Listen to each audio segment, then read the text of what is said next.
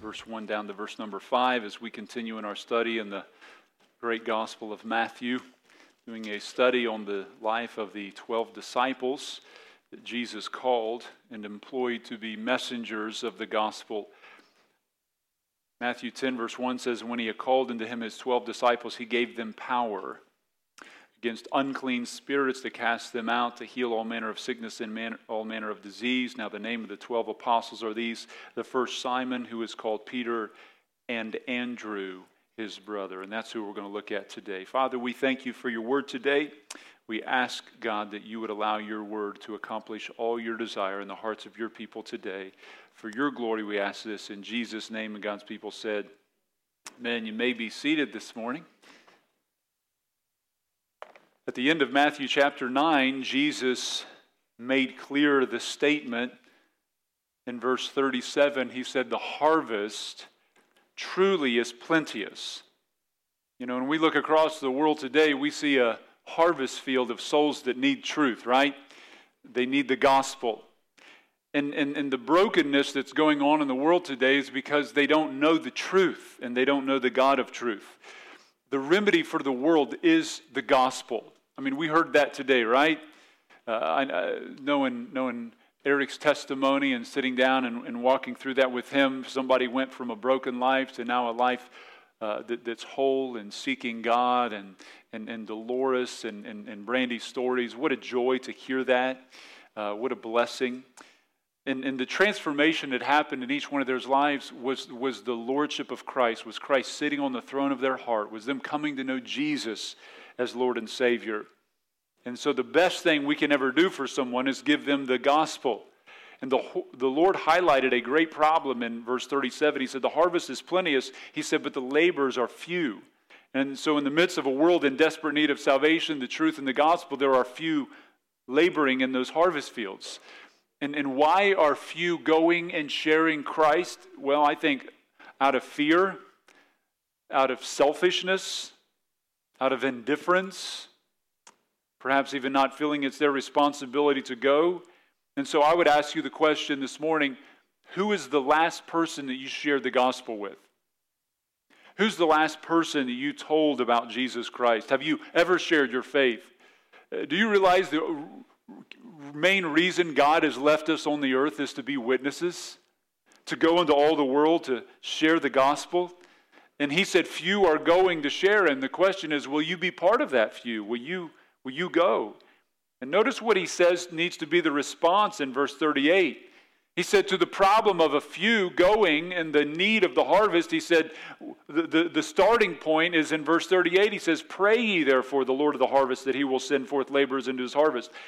You know, you would ask the question, why doesn't he say just go into the harvest? But rather he says pray. Because prayer precedes faithful and effective evangelism. You and I need to understand that we don't lead people to Christ. Christ leads people to Christ. We just share the gospel. We plant the seed, we water the seed, but God brings the increase, doesn't he? And so we need to pray for the power of God and moving in those situations, but also we need to pray for laborers. And when you pray for God to send people, you will find yourself raising your hand and saying, Lord, here am I, send me. And so do you pray for laborers to go and share Christ? Do you pray that God would raise up pastors and teachers and missionaries? We need to be a praying church for that. We need to be pleading with God every single week. Lord, raise up pastors and teachers. Or do you think there's other cities that need churches like Lighthouse in those cities? They need gospel. And some of them do. Some of them have great churches around this country. We praise God for that and in local cities. But my prayer and desire and things that we intentionally do here is to train men for the ministry, to train women that would be pastors' wives and missionaries, missionary wives, and to be ministers of the gospel. And we want to launch churches out of Lighthouse that populate cities all over the place. And we need to pray for that. And what you find Jesus doing in Matthew 10 is literally answering that prayer as he calls 12 ordinary men to be apostles or sent ones. And so he's sending them out. And we're slowing down to walk through and examine these 12 lives of these men because Jesus Christ prayed all night before he chose these 12 men. And if he spent all night in prayer for these 12, surely we can slow down and examine each one of their lives. But Ephesians 2:20 also calls them the foundation of the church. Ephesians 2:20 tells us we are built upon the foundation of the apostles and prophets, Jesus Christ being the chief cornerstone. And so we know no foundation can no man lay than that is laid, which is Jesus Christ. He's the ultimate foundation, but they were foundation stones as well. And these are great men that God used, and we're going to find out what kind of men they were over these weeks. For the past 2 weeks, we examined the life of Simon Peter, who became the leader of the 12. He was the one who Christ placed over the 12 disciples. And this morning, we're going to examine his brother, Andrew, Simon's younger brother, Andrew. So what can we learn from Simon Peter's brother? John 1, if you have your Bibles, and flip over there to John chapter number 1. John chapter number 1, we will be introduced to who Andrew was in John's gospel. I'm so thankful for John chapter number 1. It fills in a lot of gaps that you don't find in some of the other gospels. Now, before Jesus Christ came, there had been 400 silent years. There was between the last Old Testament book, Malachi, and the coming of a man named John the Baptist. John the Baptist breaks the prophetic silence. He comes declaring a message of repentance and faith in that Messiah. Some were even wondering, because of the power that was upon John's life, if he was indeed the Messiah himself. And he answered in verse 19 and says, "No, I am not." In verse 20, he confessed, denied not, and confessed. He said, "I am not the Christ."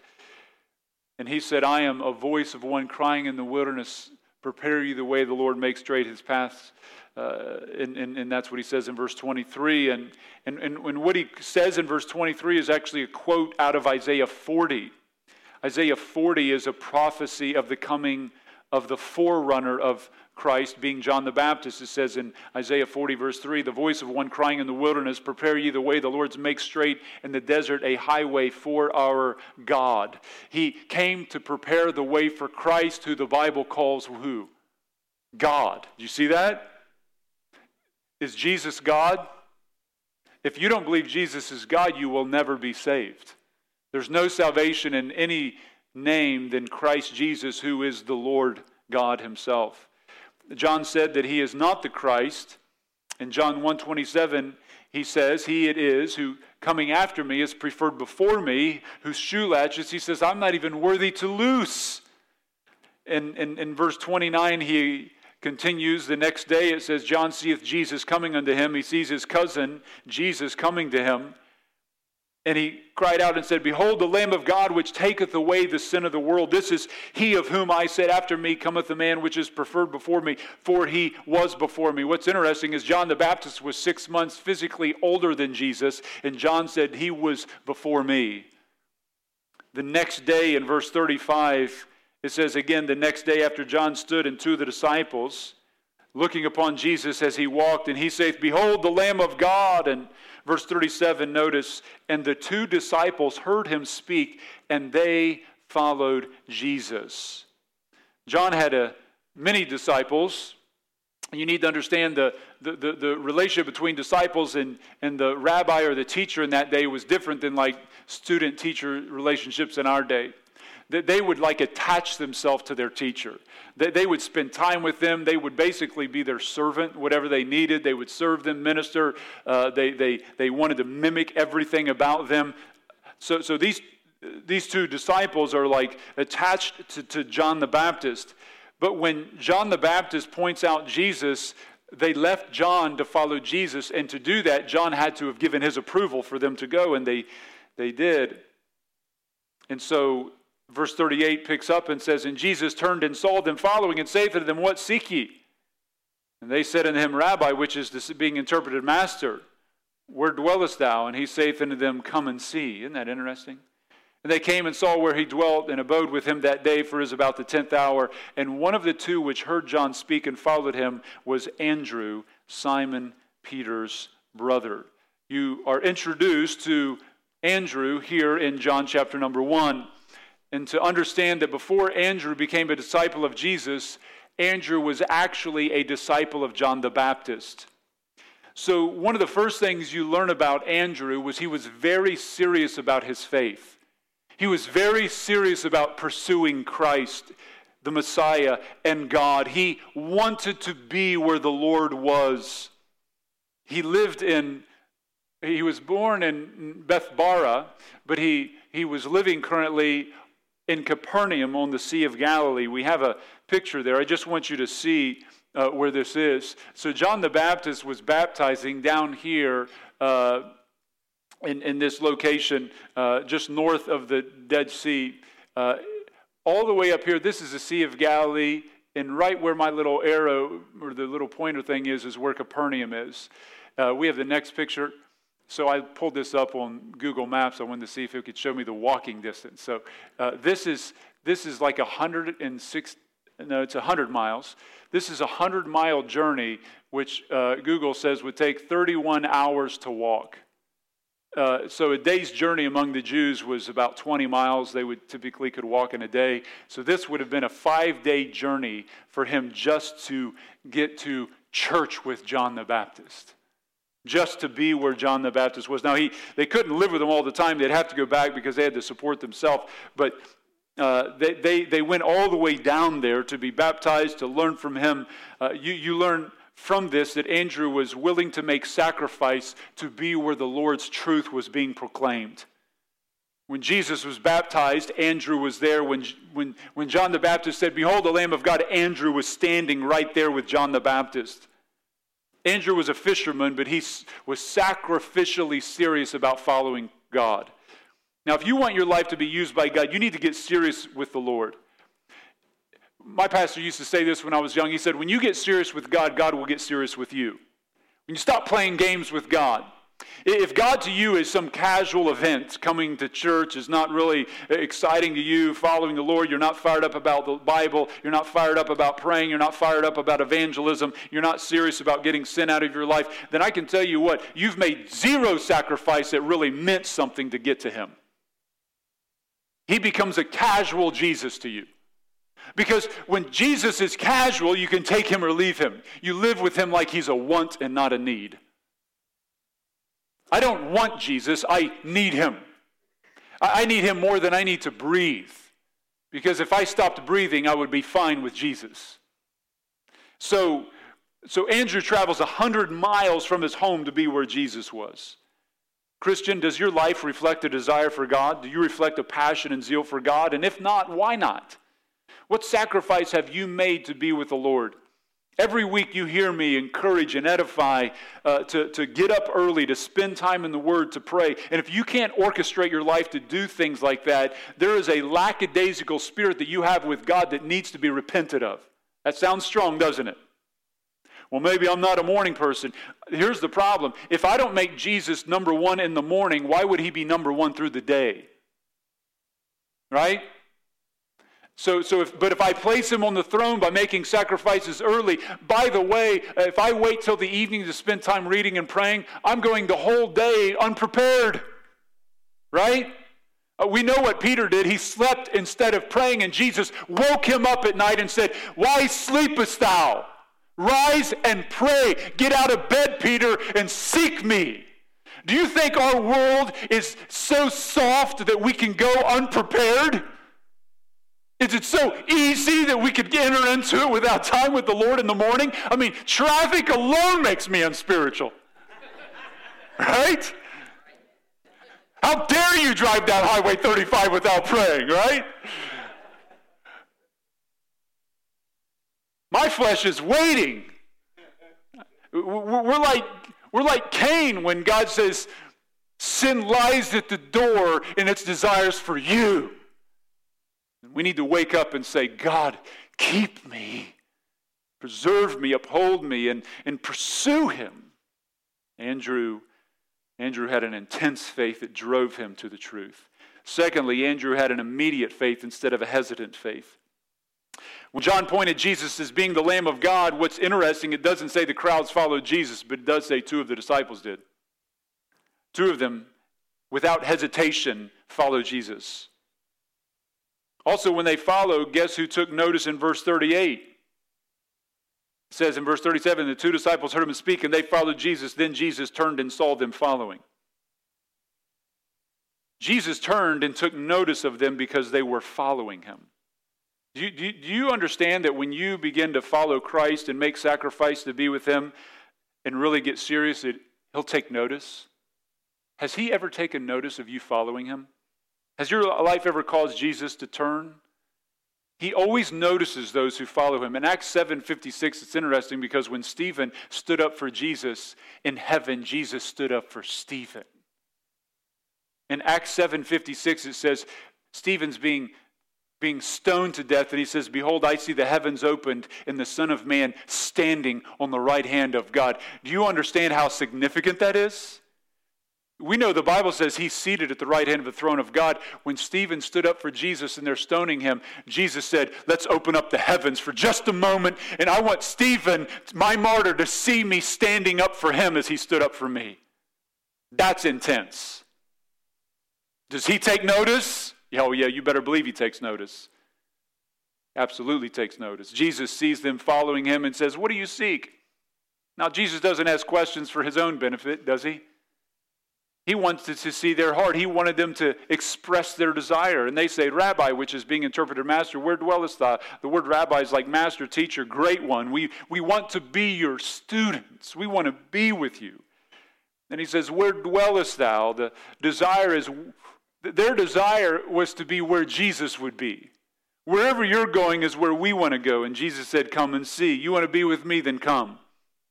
Do you want to be in the presence of the Lord, to seek his presence? You know, Jeremiah 29:13 says, you shall seek me and find me when you search for me with all your heart. I love Psalms 27:8. He says, when thou saidest, seek ye my face, my heart said unto thee, thy face, Lord, will I seek. Isn't that a great verse to rise in the morning to? Come and see. You know, one of the great tragedies among so many Christians is instead of having an obedient faith, they have a hesitant faith. They wait and wait and wait, and they know God's calling them to do certain things, but they just keep waiting. Christ says, follow me. Well, I'll get to that one of these days. Be baptized. Well, I'll get around to that. Study to show yourself approved unto God. Well, maybe I'll make a New Year's resolution next year. Go and preach the gospel. Well, one of these days I will. Serve in the church. Well, you know, I'll get involved sometime. You just keep hesitating. You keep waiting and delaying. And one man said, delayed obedience becomes disobedience. If Andrew delayed to follow Jesus, you know what would have happened? Jesus would have kept going, because you know what happens? The next day, Jesus left. Verse 43, and the day following Jesus would go forth to Galilee. They would have missed it. What are you hesitating to follow Jesus Christ in today? And let me ask you this. What has hesitation got you? A sideline position in the service of God? What more does Jesus have to prove? What more does he have to do for us to say, you know what, I want to be obedient. I just want to do what the Lord wants me to do. I think sometimes that starts at invitations. As a young person, my dad said, don't be hesitant to, if you feel God prompting you, you need to go pray, you do that. Because if God prompts me to come down to an altar and kneel down, and I won't do that, he's going to prompt me to share the gospel, and I'm not going to do that either. And he's going to prompt me to get up in the morning and read, I'm not going to do that either. He's going to prompt me to go spend some time in prayer, I'm not going to do that either. Because I keep saying no to him at every turn. And then it takes some crisis in my life to wake me out of that slumber. Y'all know what I'm talking about? And so let's be immediate obedience, right? Andrew is teaching us to immediately obey him. This fleshes itself out about a year later, Matthew 4.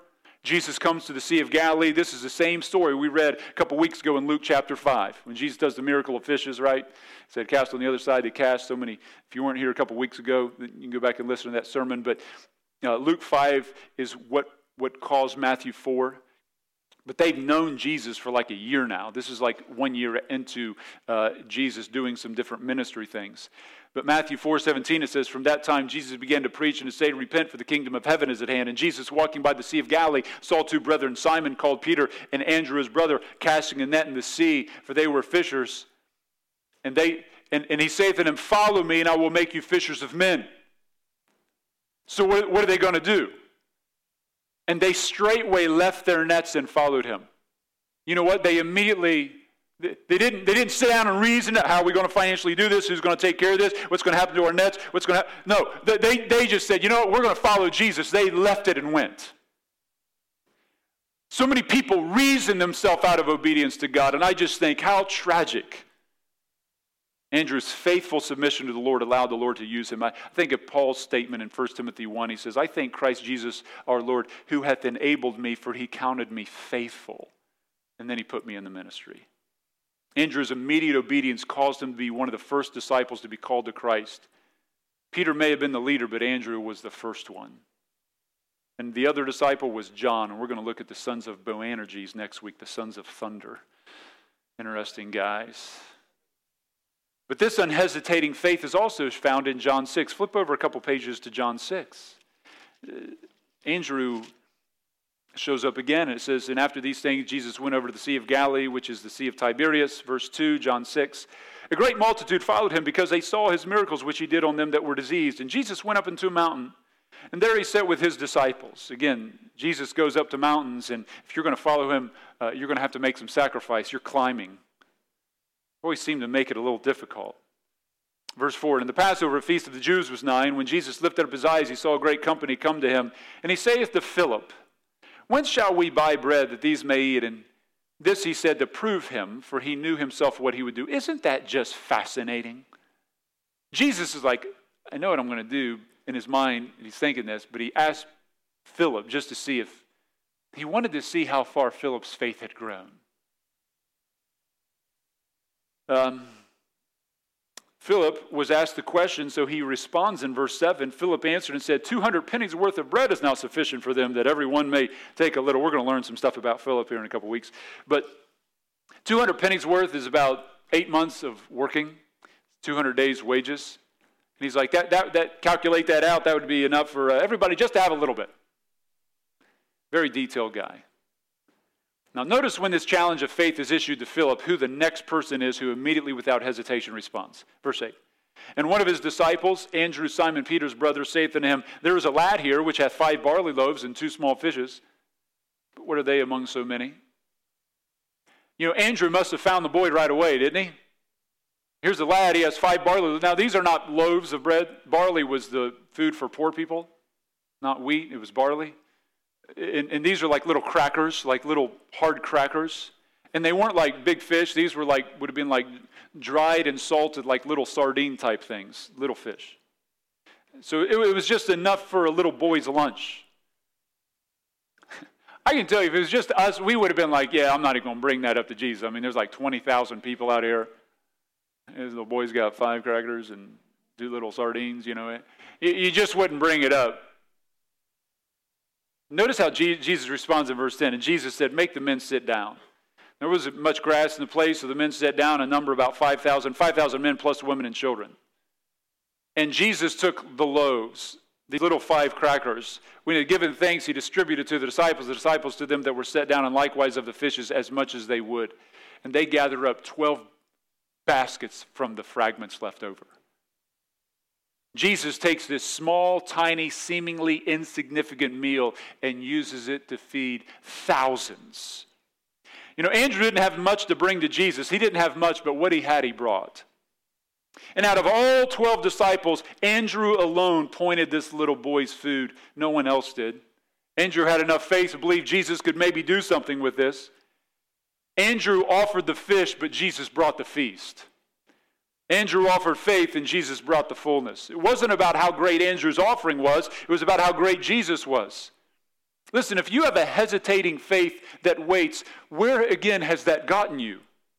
Missing God's plan and purpose for your life? Andrew could have said, you know, I'm not going to even, I'm going to wait. I want to see what Jesus does. This is just not even enough to bring up. But his unhesitating desire to do something. You know, I think about Luke chapter 9, verse 57. It says, and it came to pass that as they went a certain way, a man said, Lord, I will follow thee whithersoever thou goest. I'll follow you wherever you go. And Jesus said to them, foxes have holes and birds of the air have nests, but the Son of Man hath not where to lay his head. He said to another, follow me. But he said, Lord, suffer me first to go bury my father. Jesus said, let the dead bury the dead, but go and preach the kingdom of God. He wasn't saying, his dad had not just died. That was a statement in that day saying, I need to get my inheritance. I need to hang around till my dad dies. Once I have enough finances, then I can go. Jesus said, no, you're not fit to serve in that manner then. You're hesitating. You're waiting till everything works itself out. When we started Lighthouse, I can tell you this, it didn't make any sense at all. It wasn't about rationale. It wasn't about sitting down and doing numbers. It was about coming and preaching the gospel to a city needing Christ. Well, how are we going to finance this? How are we going to do it? I don't know. Let's just preach and let Jesus build his church and see what happens. Stop trying to rationalize everything before you serve God, because when you do that, I'm telling you, you're going to miss the boat. There is a line between foolishness and faith, all right? I had to sit down for years and try to reconcile that. But I do know when God leads you to do something, you just do it. I know I should share the gospel with this guy, but what if what if out of the Lord's will, right? What if I don't do the Lord's will? Why don't we ask that instead? Stop hesitating. Be at church, share the gospel. Be involved. If you're not saved, don't hesitate. The Bible says today is the day of salvation. If you hear his voice, don't harden your heart. But what about, Matthew 13:19 tells us Satan doesn't hesitate. He will come down and literally snatch the truth from your heart. You want to hesitate? You'll end up in hell. Hesitators go to hell. That's what happens to hesitators. If you're not saved, you keep hesitating, you'll hesitate all the way till you stand before God one day. And you'll be like, now I'm ready. Well, it's too late then. Don't hesitate. Andrew was serious about his faith. He had an immediate and not a hesitating faith. And thirdly, one of the most significant things about Andrew is Andrew brought people to Jesus. John 1, if you flip back there, look at verse 40. It says, and one of the two which heard John speak and followed him was Andrew, Simon Peter's brother. I think this is one of the most wonderful things said about him. He first findeth his own brother Simon and saith to him, we have found the Messiah, which is being interpreted the Christ, and he brought him to Jesus. The word found there is from a Greek word, harisko. It's where we get the word eureka from. This was his eureka moment. The word eureka moment's like the sudden triumphant discovery. Andrew's eureka moment of discovering Christ, he just had to tell his brother. And he brought him to Jesus. That is the most loving statement you could ever read about Andrew. If you ask Peter, so how did you come to know Jesus? He would have said, my brother brought me to Jesus. If there was anyone in your life, is there anyone in your life that could say that about you? Have you brought anyone to Jesus? Will anyone be in heaven because you brought them? Well, people won't come when I invite them. Study was done by Dr. Tom Rainer. It showed, quote, 82% of unchurched are at least somewhat likely to attend church if someone just invited them. The problem, he said, was only 2% of church members ever invite unchurched people to church. 98% of churchgoers never extend an invitation in a given year. If you haven't invited one person to church, you need to ask God to forgive you today. You have the cure to cancer, and you're not telling anyone. That's what that means. You have the cure to sin cancer, and you would rather them die than make yourself uncomfortable. That needs to be repented of, right? You think? You think that's okay? It's not okay. 7 out of 10 unchurched people said that they've never been invited to church in their whole lives. Their whole life. I had somebody the other day tell me, they said, you know what, you encouraged me to invite my neighbors, and invited my neighbors, and they came to church. They're actually sitting in here this morning. Approximately 60% of those 18 to 35 would consider returning to church if someone they knew just asked them to come back. 60%. We all fail at this, me included. But boy, we need to learn to reach out, don't we?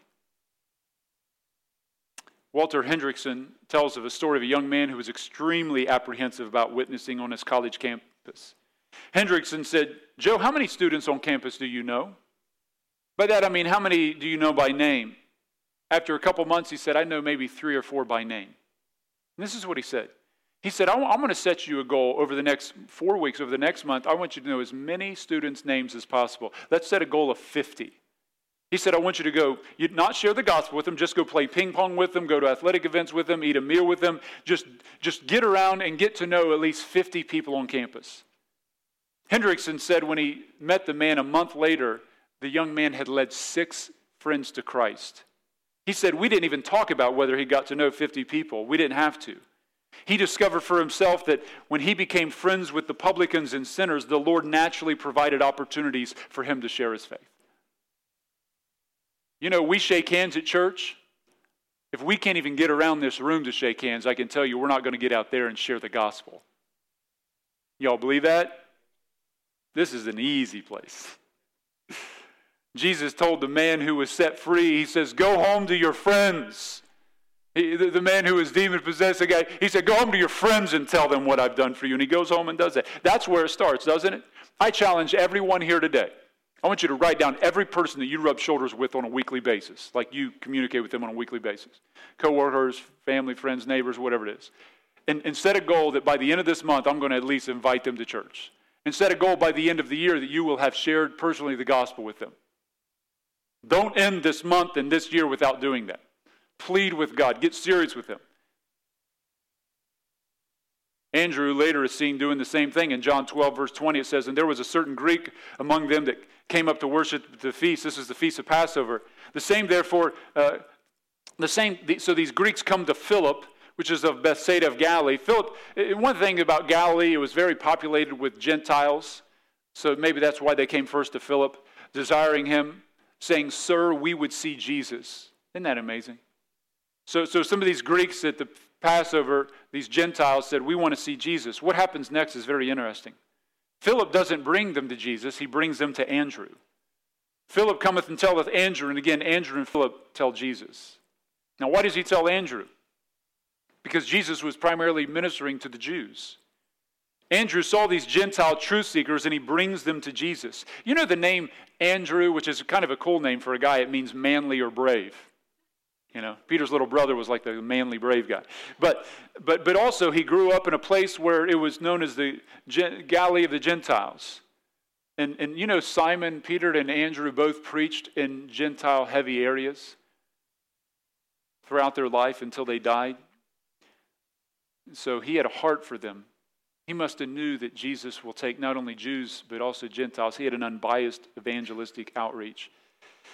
Philip must have also thought, man, if you want somebody to get to Jesus, just bring them to Andrew. Andrew knows how to get people to Jesus. I think it's of note that Andrew cared about individuals. He cared about his brother. He cared about these individual Greeks. He cared about this one little boy in his lunch. He knew him. Andrew was the guy that would take time for the person to talk. He's seen in the Bible as never preaching to thousands. He's not like his brother Peter, but he was seen as one who brought people one by one to Jesus. Let's pray that God will raise up Andrews all throughout our church. Amen. Number 4, Andrew was humble. Andrew's name's only mentioned 13 times in the Bible. Peter's name's mentioned 211 times. That's 16 times more. It's of note that Andrew was referred to as Andrew, Simon Peter's brother, 7 of the 13 times. He was known as Andrew. Oh, Simon Peter's brother. Oh, now I know who Andrew is. He stood in the shadows of his brother's image. But Andrew never seemed to mind that, did he? He was the guy that was willing to be behind the scenes, humble, serving. He didn't have to have his name out there. He's like Ephesians 6:6. He served God not with eye service as men pleasers, but as servants of Christ doing the will of God from the heart. His ministry was a place of support. He didn't mind being hidden. He was a leader with a servant's heart. You know, people may see the pastor in the front of the church, but I can tell you this church isn't about one guy. This church is about hundreds and hundreds of people that serve the Lord every week, and nothing here would have happened without all the humble service of so many others. In Scripture, you never hear Andrew preaching great, powerful sermons or leading thousands in revival, but he's just faithfully serving Christ. You know, Peter never would have been the great preacher he was if Andrew didn't bring Peter to Jesus. Raise your hand if you've heard the name Edward Kimball. Raise your hand if you've heard of the name Edward Kimball. Raise it high. So maybe a dozen people in here. Edward Kimball was a Sunday school teacher in Chicago. And a 17-year-old shoe salesman came to his church one day, Sunday school class, and he thought, I need to go share the gospel with that man. Edward Kimball was not a great speaker. He wasn't a very bold guy either.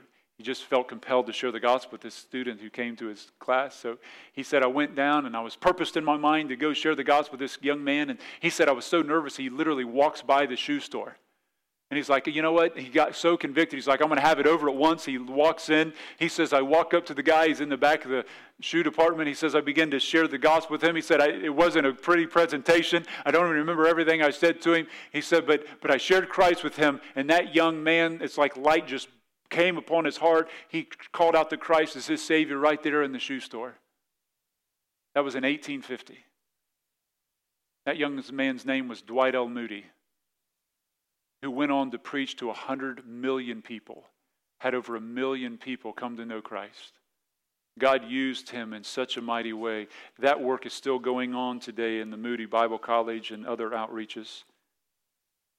Nobody really knows Edward Kimball, but Edward Kimball had a hand in the salvation of all those people, didn't he? You know, a lot of people don't remember Andrew. Oh, that's Simon Peter. Oh, okay, now I know who he is. You may not be gifted to get up and to preach and to declare and to speak publicly. There's not a whole lot of Peters in the world like that, but all of us could be an Andrew. Who could God? Somebody led Billy Graham to Christ. Somebody led these great preachers of yesteryear. I bet in Andrew's life, Peter came to him at some point and said, I just want to thank you, Andrew, for bringing me to Jesus. Can anybody say that to you? And I want to close with how Andrew finished well. Tradition says that Andrew took the gospel.